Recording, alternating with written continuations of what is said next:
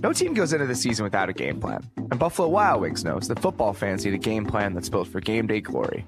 A game plan that should include 21 signature sauces and seasonings, a great lineup of beer taps, and an arsenal of wall-to-wall TVs. All those details make for a game day plan that can't be beat. So, win or lose, if you're a football fan, you still win at having the best game day atmosphere around. Buffalo Wild Wings. Wings, beer, sports. We do it for you because you're a football fan.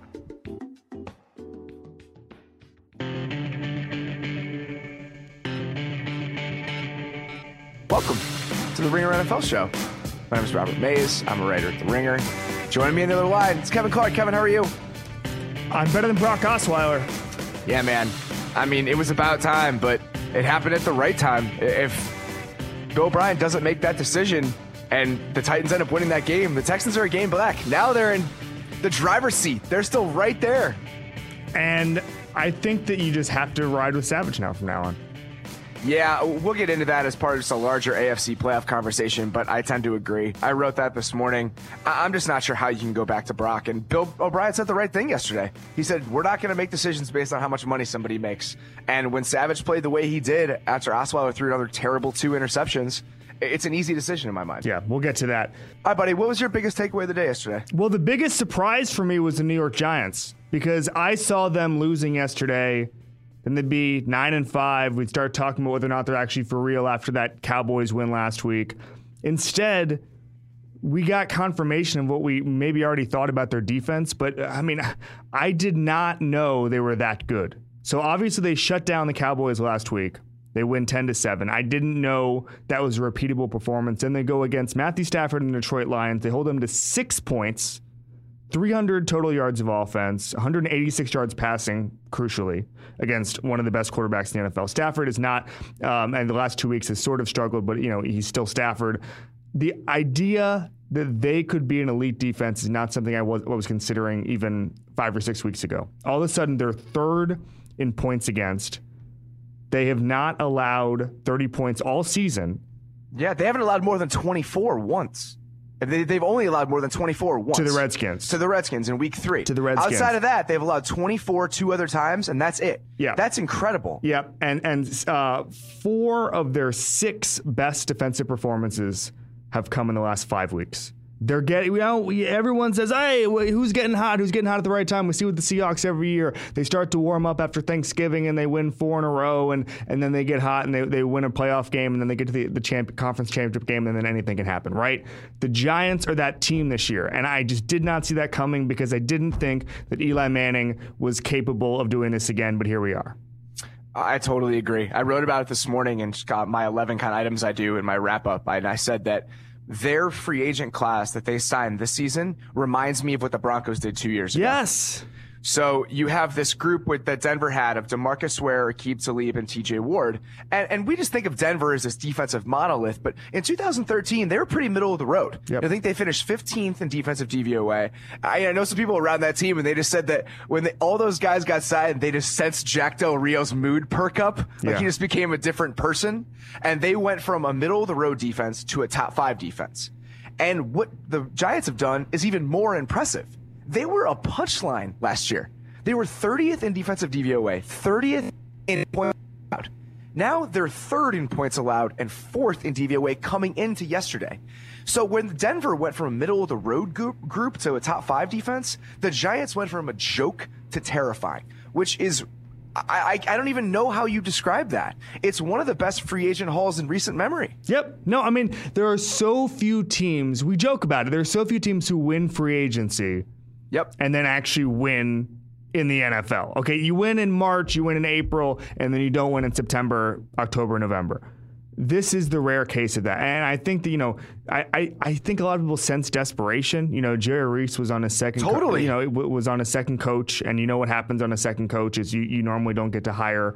Obviously, he didn't hire Coughlin, but, you know, you wouldn't maybe get to hire another guy if McAdoo doesn't work out. So they're throwing money at guys like Olivier Vernon, Janoris Jenkins. People were wondering, well, why didn't the Rams choose Janoris Jenkins? Why did they choose Tremaine Johnson? And so there was a lot of skepticism around the NFL about this. A lot of people around the NFL said they're just throwing money at their problems. It's not going to work. Landon Collins makes the leap.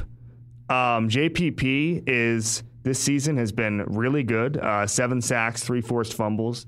Romeo Okwara has been a revelation when JPP can't play.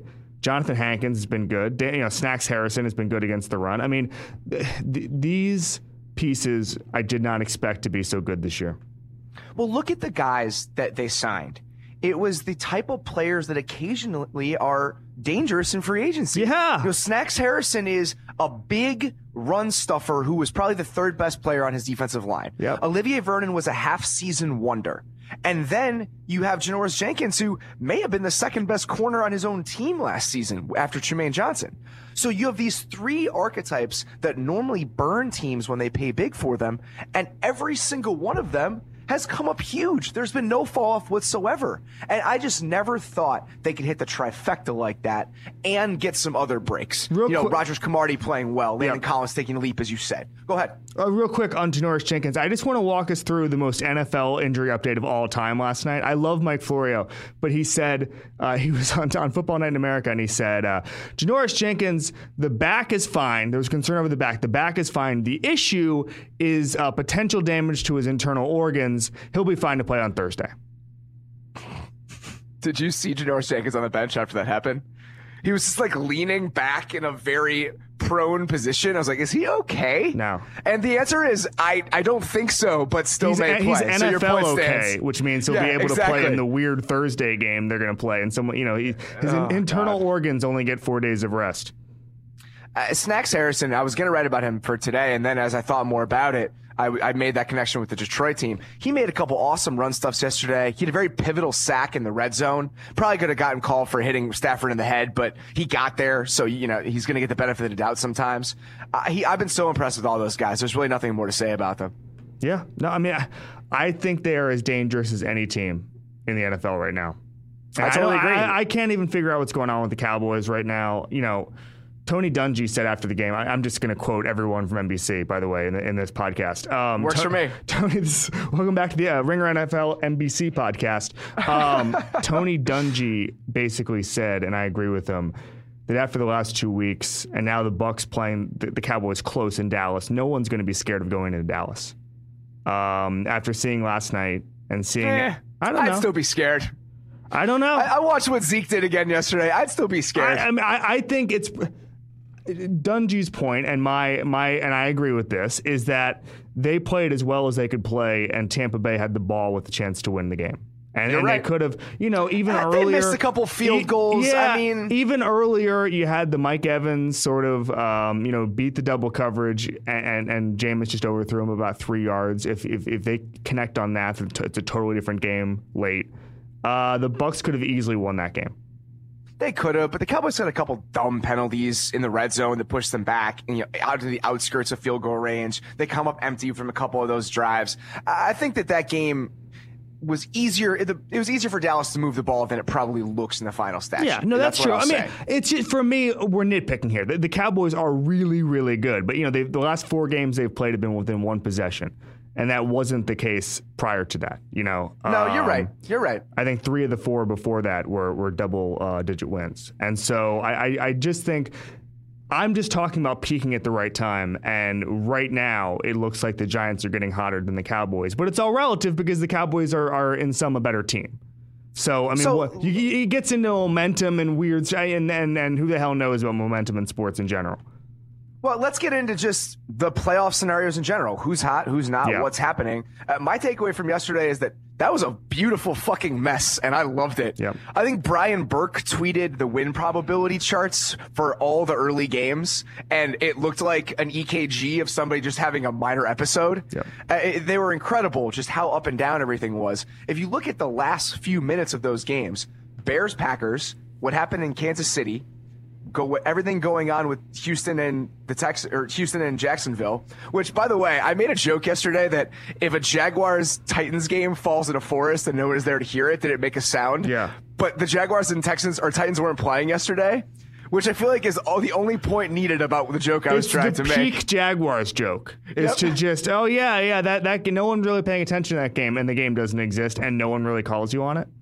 Yeah, but somebody did, but I think people understood that was my point. That you only further solidified my point. But anyway, every single one of those games is not only entertaining, but massive playoff implications.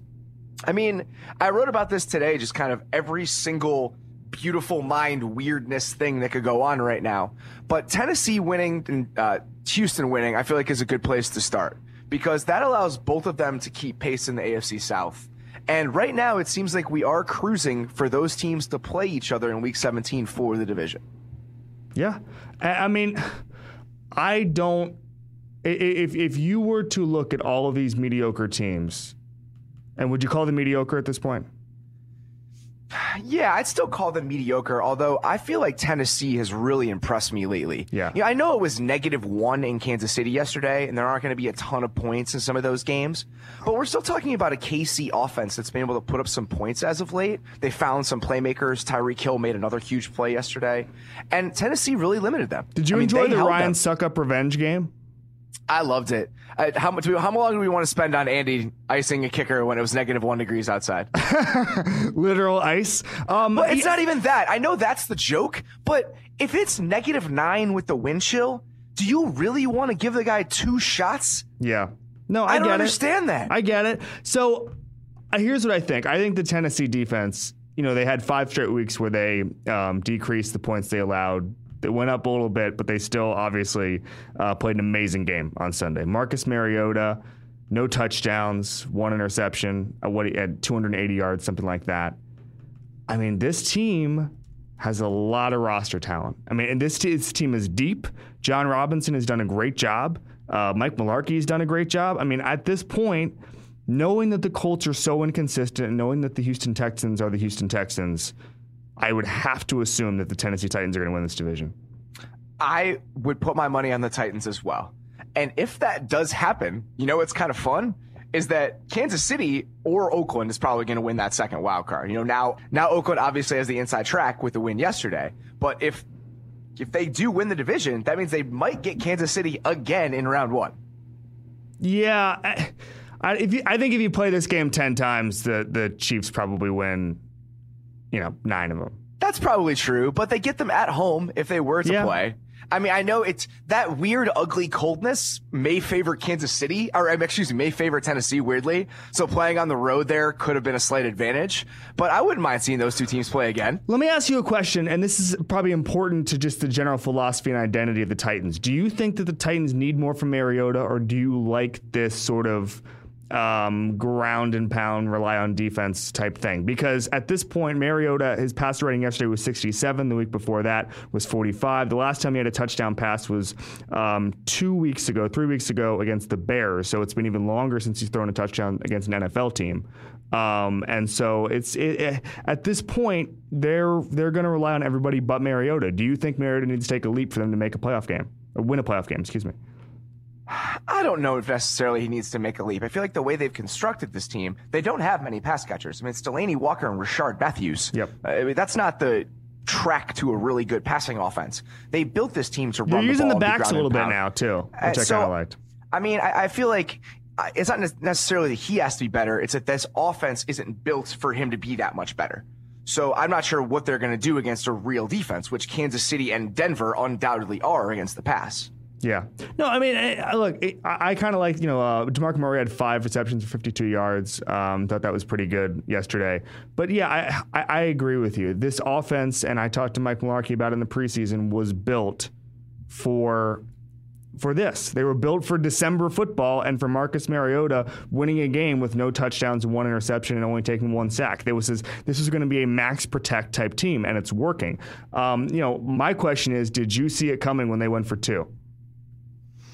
No. Because that was the first time in 20 years a team has gone for 2 that early in a game when trying to win the game. I mean, did you disagree? I kind of loved it. I kind of loved it, and they won the game. But it was just, I thought, no one does that. And I was so excited about the fact they were going for it. Yeah, in those conditions on the road against a team that's better than you, I feel like that's probably the move. Yeah. No, and the agree-disagree thing is a red herring. Because, it's one of those things, and we still have this old world mentality in football where if he makes it, he's a genius, and if he doesn't make it, he's an idiot, okay? And if they hadn't if Ryan Succop hadn't made a long field goal to win the game, people are saying Mike Mularkey, that's a bonehead of the week type thing. And so, I like the boldness, but I do understand that there's still going to be a lot of criticism because there's still a lot of sort of old world media out there. I mean, yeah, I feel like that's always going to happen. Jim Caldwell punted yesterday with 5 minutes left while he was down by two scores. He was on his own 12-yard line, but you're not getting the ball back twice with 5 minutes left. That's just not going to happen. So, I mean, I never am for the conservative choice in those moments, no matter how badly it seems in the moment. Yeah, I mean, the play call was not good. The play execution, everything was not good. Yes. So, I mean, yeah, that we could probably criticize. But, all right, let's get into some of the other just playoff implication games from this weekend. As hard as it is to understand, it looks like Miami is going to do this. Yeah. I mean, they really have to fall off. So even if they lose to New England in Week 16, it still seems like they're probably going to get in at 10-6. Plus, they haven't had their weird Patriots win yet. Yes, and they're due.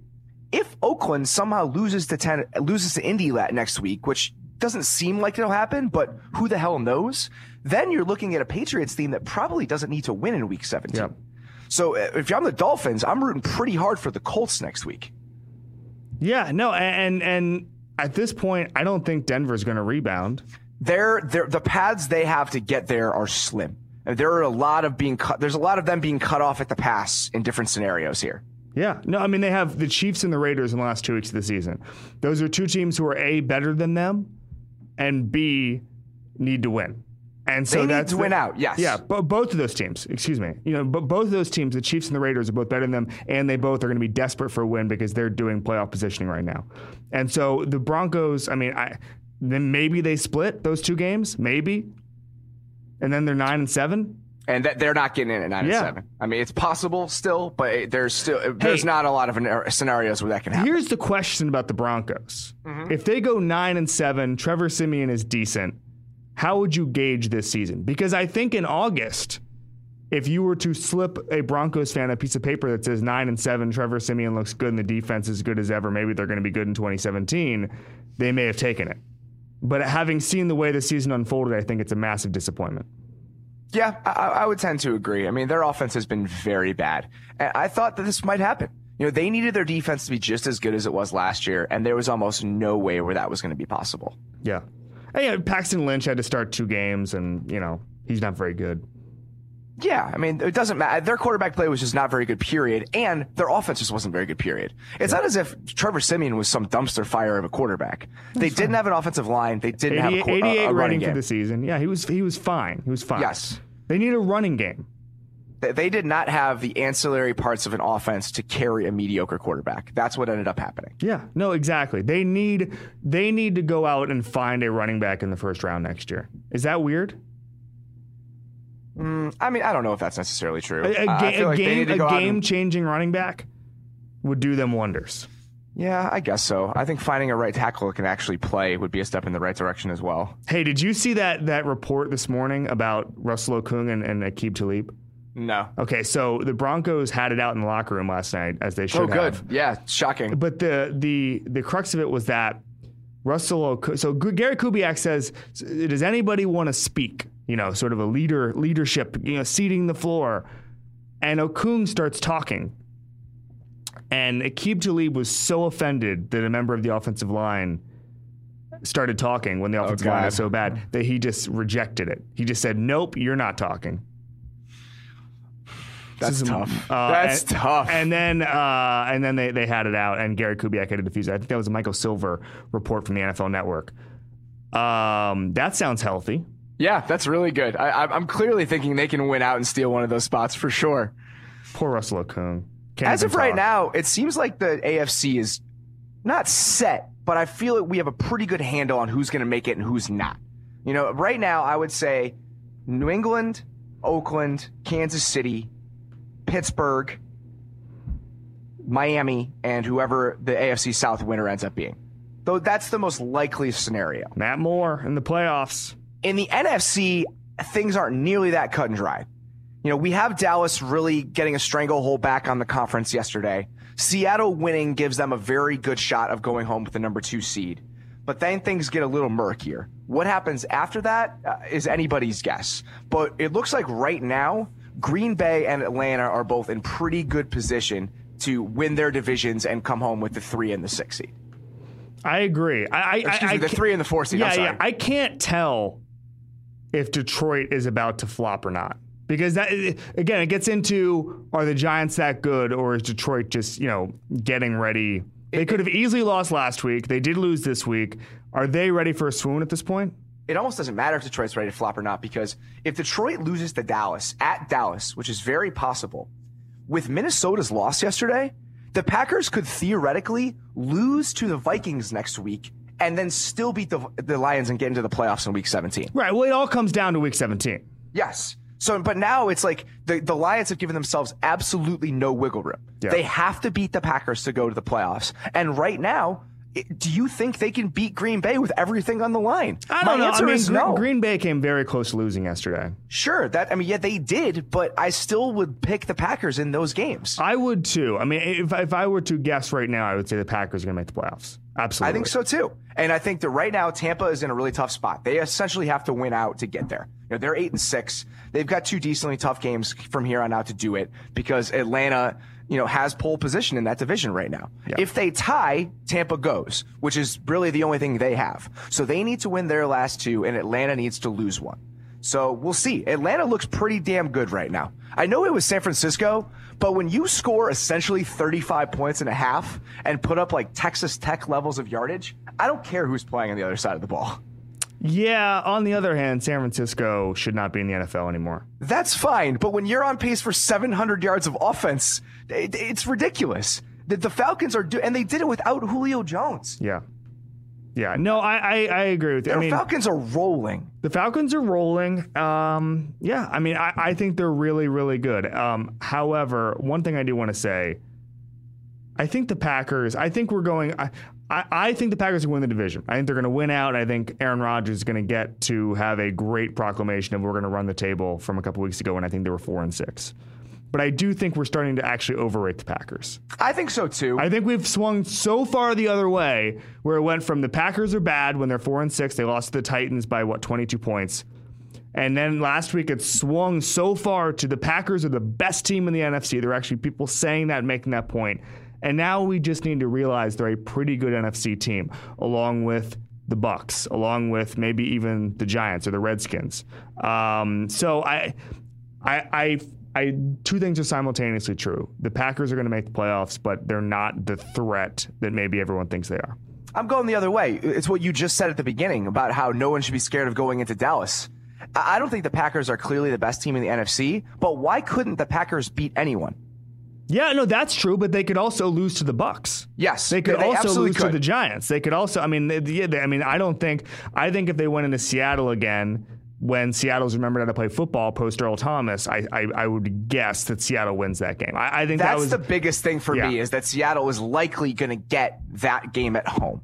If Green Bay goes there for the divisional game, it's going to be in Seattle, and that is a huge advantage for the Seahawks. Yeah, no, that's true. But wouldn't they would host? They may host the Bucs. Is that correct? And if they win the division in the first round, Green Bay. Yes. Yeah, in the wild card round, I'm saying. But if they'd have to, no, if they I know. won a game, I'm they would saying, go are you Seattle. even sure they're going to beat the Bucs in the first round? I'm not sure they're going to beat the Bucs in the first round. But if Green Bay got Tampa Bay at home in Lambeau, I would pick Green Bay.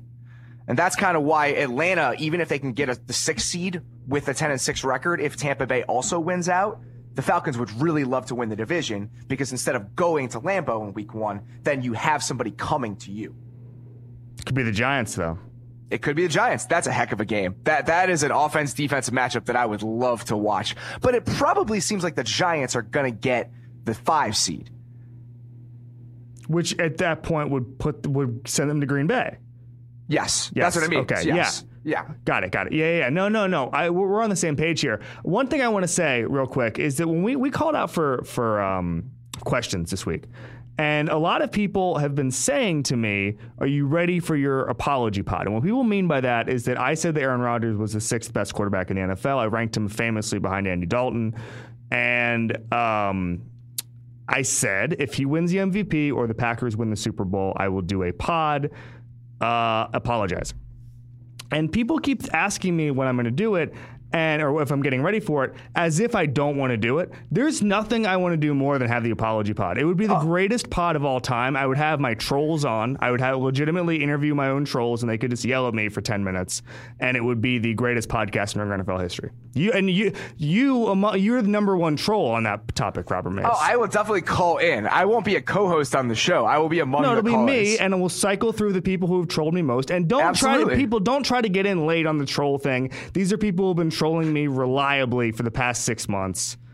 Even in the back, when Aaron Rodgers was 4-6, and everybody was writing Aaron Rodgers is done articles, and I was taking the high road at that point, but those people were still trolling me. Those are the trolls who get on the apology pod if he wins the Super Bowl or gets an MVP award. True trolls. That's what he has to do? You said he was the 6th best quarterback in the league, but he has to win the Super Bowl for you to have an apology podcast? That was the I mean, I will say I was wrong if at the end of the year it seems it's wrong, but the parameters of the apology podcast. So you're not willing to admit now that it's wrong?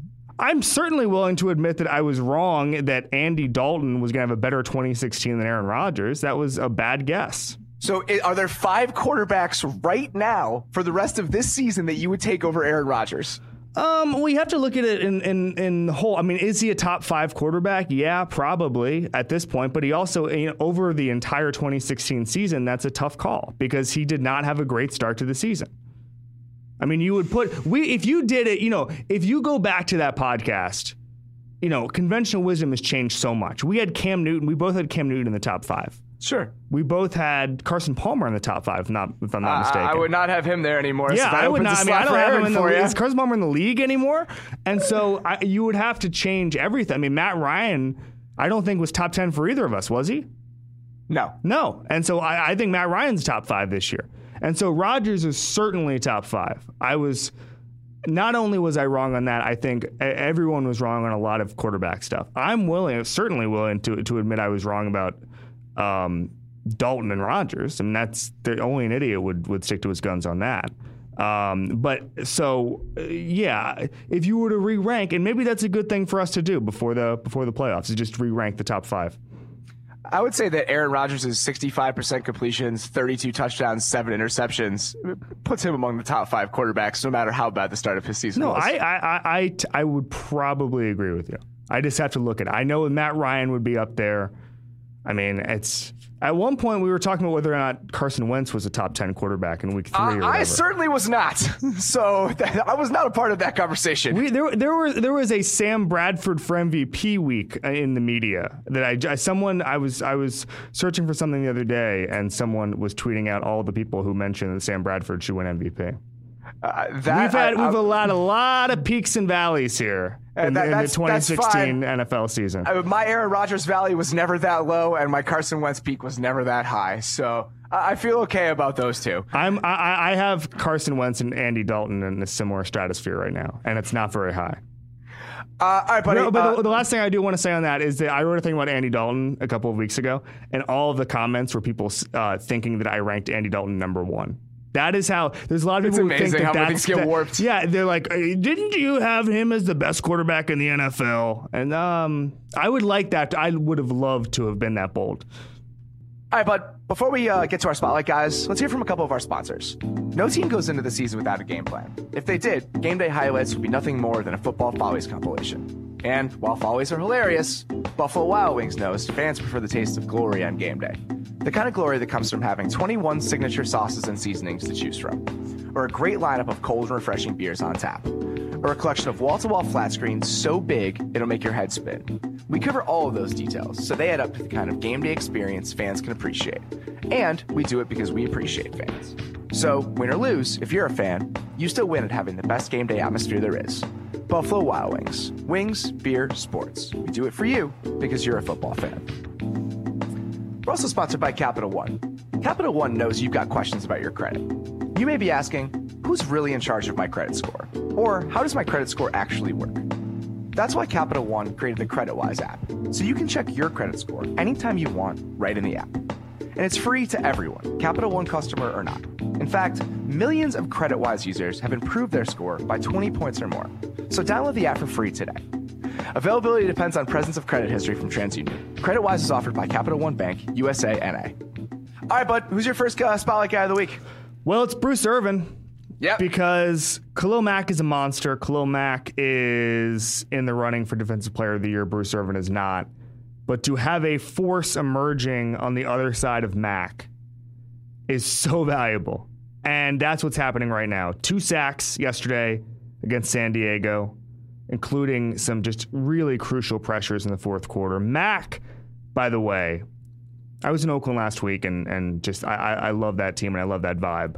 But Mack's pressures in the fourth quarter, kind of a classic, not going on the stat sheet, but really, I mean, he almost had a strip sack on Rivers on the final drive. He almost had an interception, actually, which is more what he's going for these days. And he's just, that defensive line is so good. And now to have Irvin 2 sacks yesterday, in his last 5 games, he has 5 sacks.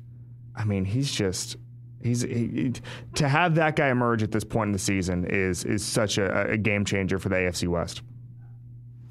Yeah, I mean, secondary pass rushers are just so important. Yep. Because that's what you see when you have a team with one guy. It's so easy to scheme against him. Yep. You can slide protection. You can chip him. I mean, even last night when David Irving was somehow taking over a game, yeah. I was like, why the hell aren't they chipping that guy? It's not as if the Cowboys have some terrifying second pressure guy. No. DeMarcus Lawrence is standing in weird glasses on the bench. Yep. It made zero sense. So that's why having a guy like Bruce Irvin is so damn important.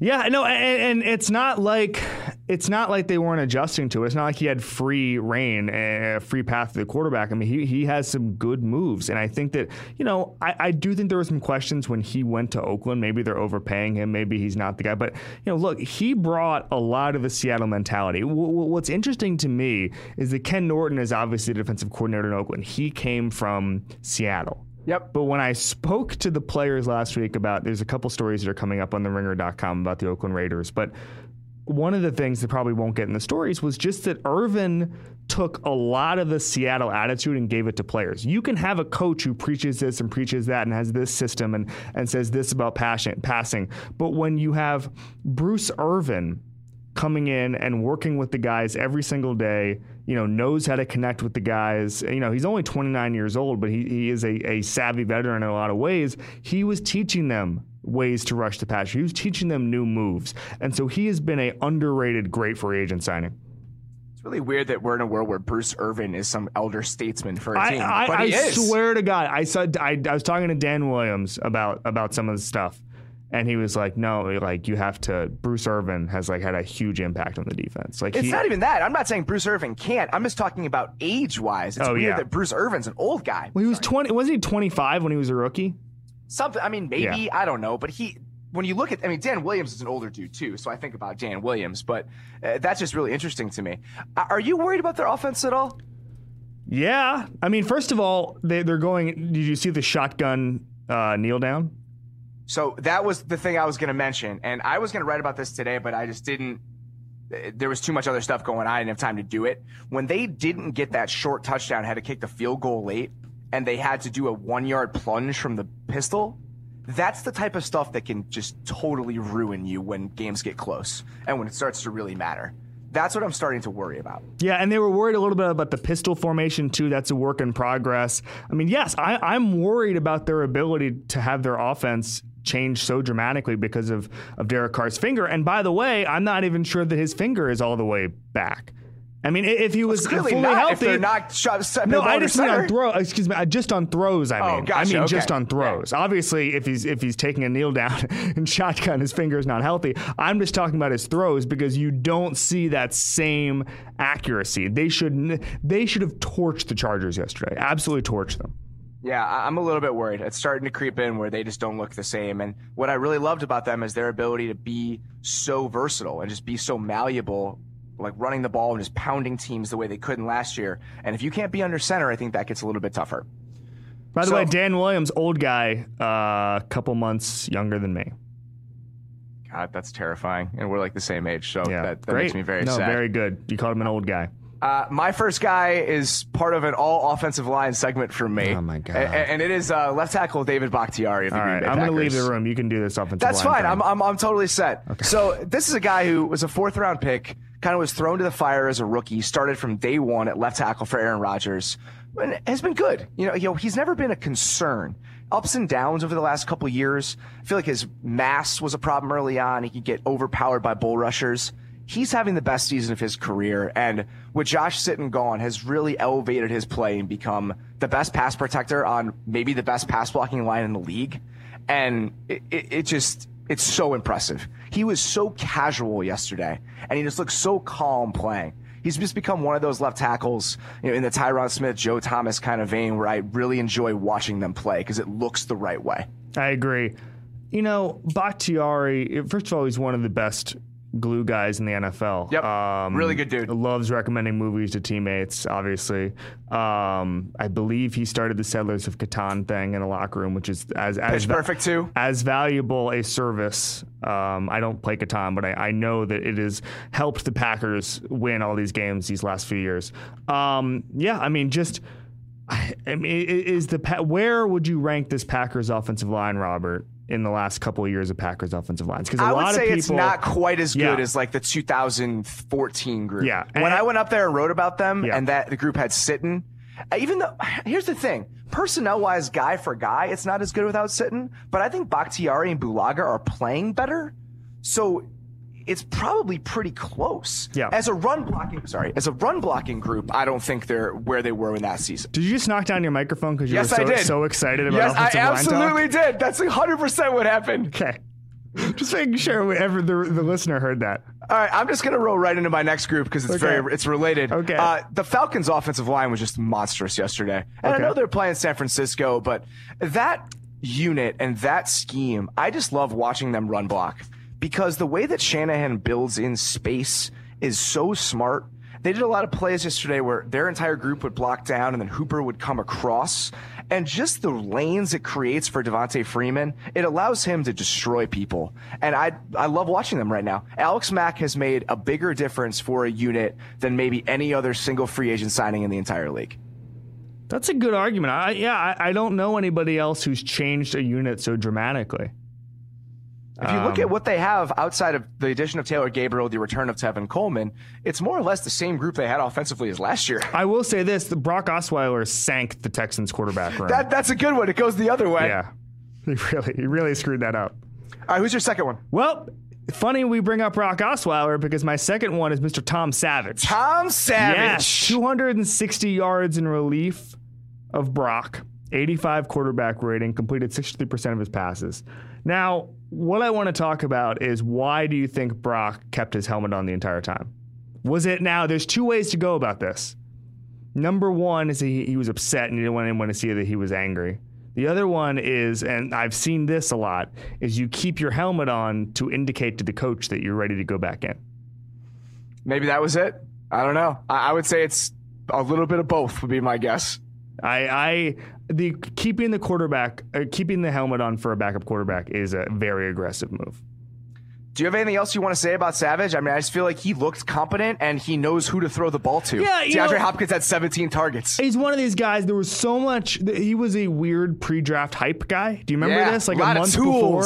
Yeah, a month before. It's like, well, it's a 2014 draft. A lot of people talking about Johnny Manziel, or it was a weird quarterback draft, by the way. But I like the scout community had a late run on Tom Savage. I like this Savage guy. Went to 3 colleges, which is interesting. I went to 3 colleges, but that was because no one would start me a quarterback, and just like Savage, we have a lot in common. And so, I think that he's competent, and I think he can get the ball to the playmakers, and I think Lamar Miller can do stuff. By the way, Lamar Miller had to calm the crowd down when they were freaking out so much about Brock getting benched. They were excited, and Lamar had to say, please stop clapping. Oh, God, that's awful. It was an amazing few moments. It was an amazing few moments. I mean, Brock can dry his tears with his $18 million cash, but I still feel kind of bad for the guy right now. Yeah, the dude got clowned, though. Yeah, that's really bad. You can't take an L in exchange for $18 million. That's not a fair trade. You can't put a price tag on an L like that, Mace. That's probably fair. All right, buddy. Now it's time for our fan question of the week, brought to you by Miller Lite. The light beer with more taste, less calories, and half the carbs, so that on any given Sunday, you don't have to settle for any given light beer. This question is just what I love. From Alan Corridor on Twitter. Dodgeball was added to the Pro Bowl. Which players would you want on your team? Very straightforward, but a lot to unpack here. Okay, so first of all, one bit of news here is that Antonio Brown told NBC last week that one player he'd want to hit is Vontaze Burfict, which I think is also an interesting question who you'd want to hit. So you'd want, you'd want a guy.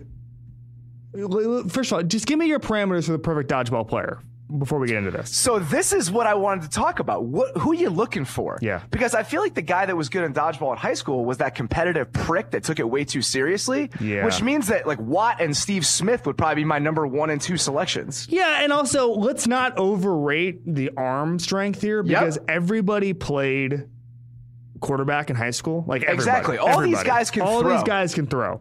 So maybe, a mixture of explosion and speed. You don't want to get hit. Maybe a Darren Sproles, because he'd be fast enough, but he also would be small enough. You don't want like Khalil Mack. He's massive. You could hit his ankle or something. Sproles is a good one. I still think the guy you mentioned at the top of this, based on the question he was asked, Antonio Brown has to be an amazing dodgeball player. Yeah. I'm looking at like really good route runners. Like I feel like Beckham would be an incredible dodgeball player. Like he would just catch everything thrown at him. That's something else you have to take into account. Oh, God, some of these receivers Beckham could just pick shit.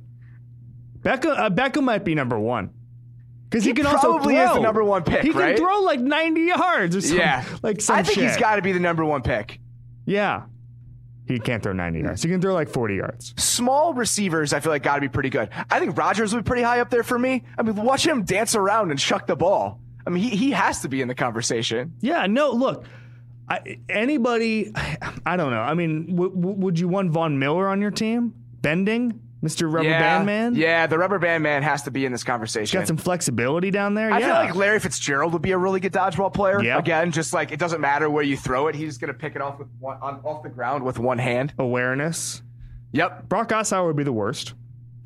He honestly would be. 6'8". And 6'8" is what really does him in. Can't move. And also, he just like, he looks like the type of person that all of the other players would want to throw out immediately. Who's number 1 on that list? Who is the guy that everyone would want to peg in the face from the moment the game starts? Well, on the Broncos, Aqib Talib is just going to nail Russell Okung immediately. Just over and over just again? Immediately, and yes. As he's walking off, he has hit him 5 more times. Yes, exactly. God. I don't know. Who is number 1? Maybe the listeners can also chime in on this. We would like to hear from you guys. Beckham is probably my number 1. Oh, I'm sorry. I was asking a different question. I was asking who would be the first hit if it were a league-wide. Oh, yeah. I want to know that as well. If it were a league-wide game, who would the most players say, I'm going to hit this guy? By the way, I know what the answer to this question is. Tell me. It's Jay Cutler. Oh, yeah. Would Cutler not be off to the sideline of the dodgeball game, just looking sort of down in a jacket? Yeah, he would just get out on purpose right away and go smoke a cigarette as he was standing on the side of the court. Yeah, so I don't know. I think he would want to. I don't know if they would want to give him the satisfaction of getting out immediately. One guy who would be an excellent dodgeball player is the Bears starting quarterback of the future, Matt Barkley. Matt Barkley is going to have. What would you do? Would you do the bridge deal for $60 million over 3 years at this point? You made this joke on Twitter yesterday. He's going to run it back. Yeah. So we've had another game where he's looked decent. For 30 seconds, let's do my Matt Barkley psyche before we get out of here. Do you have a Barkley jersey yet? No, I have a Barkley journal. I mean, it's just scrawled with blood at this point. I over the course of that game, I just had so many emotions. There was a point where I kind of resigned myself to the fact that it was going to happen. And then he threw 2 more picks. He's going to start game 1 of 2017? Yeah. Can we get Osweiler in that quarterback competition? I hate you so much. Why are you doing this to me? Can you not see it? How can you not see the press conference where Rick Smith's like, we made a huge mistake. It's a $25 million cap hit, but it's not good for our room. We're gonna let him go. And then he signs with Chicago for $8 million. I would hitchhike out of town. I'm not even joking. I would leave. Quarterback competition. I would leave. If there is one thing that could instantly bring me back to Los Angeles, it would be that. Who's the third man in on that competition besides Barkley and Osweiler? Is it Scott Tolzien? Is he available? I feel like that would really put the trifecta together for me. He's a local guy. Local guy. Yeah. You know what the actual answer is? It's probably Jimmy G, who's also a local guy. Oh my God. No, with Jimmy G, if it was, are they going to trade for Jimmy G? Who knows? But then that would change everything because then they couldn't bring in Brock they wouldn't even re-sign Barkley at that rate.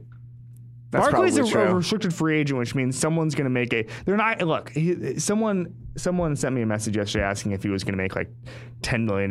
No, he's not Brock Osweiler. He did not look good enough. He hasn't even beat a good team. Like he almost beat the Packers and then threw 2 bad interceptions. He's going to make like $4 million. He threw 2 bad interceptions year. in a ice.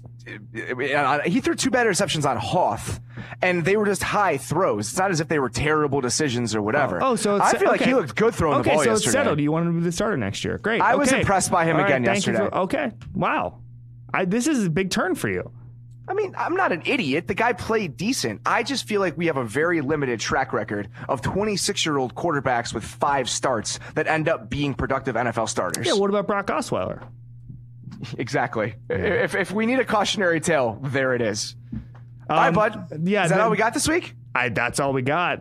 I could talk about Brock Osweiler for another hour. I know you could talk about Matt Barkley for another hour, and I'm sure we will next week. Danny and I will be back with our normal Friday show this week. As always, really appreciate you guys listening, and hope we can enjoy all the craziness together these next few weeks. I'll see ya.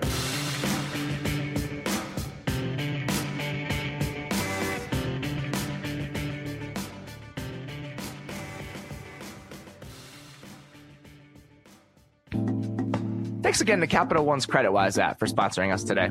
Capital One created the CreditWise app so you can check your credit score anytime you want right in the app. It's free to everyone, so download CreditWise today. Availability depends on presence of credit history from TransUnion. CreditWise is offered by Capital One Bank, USA, N.A.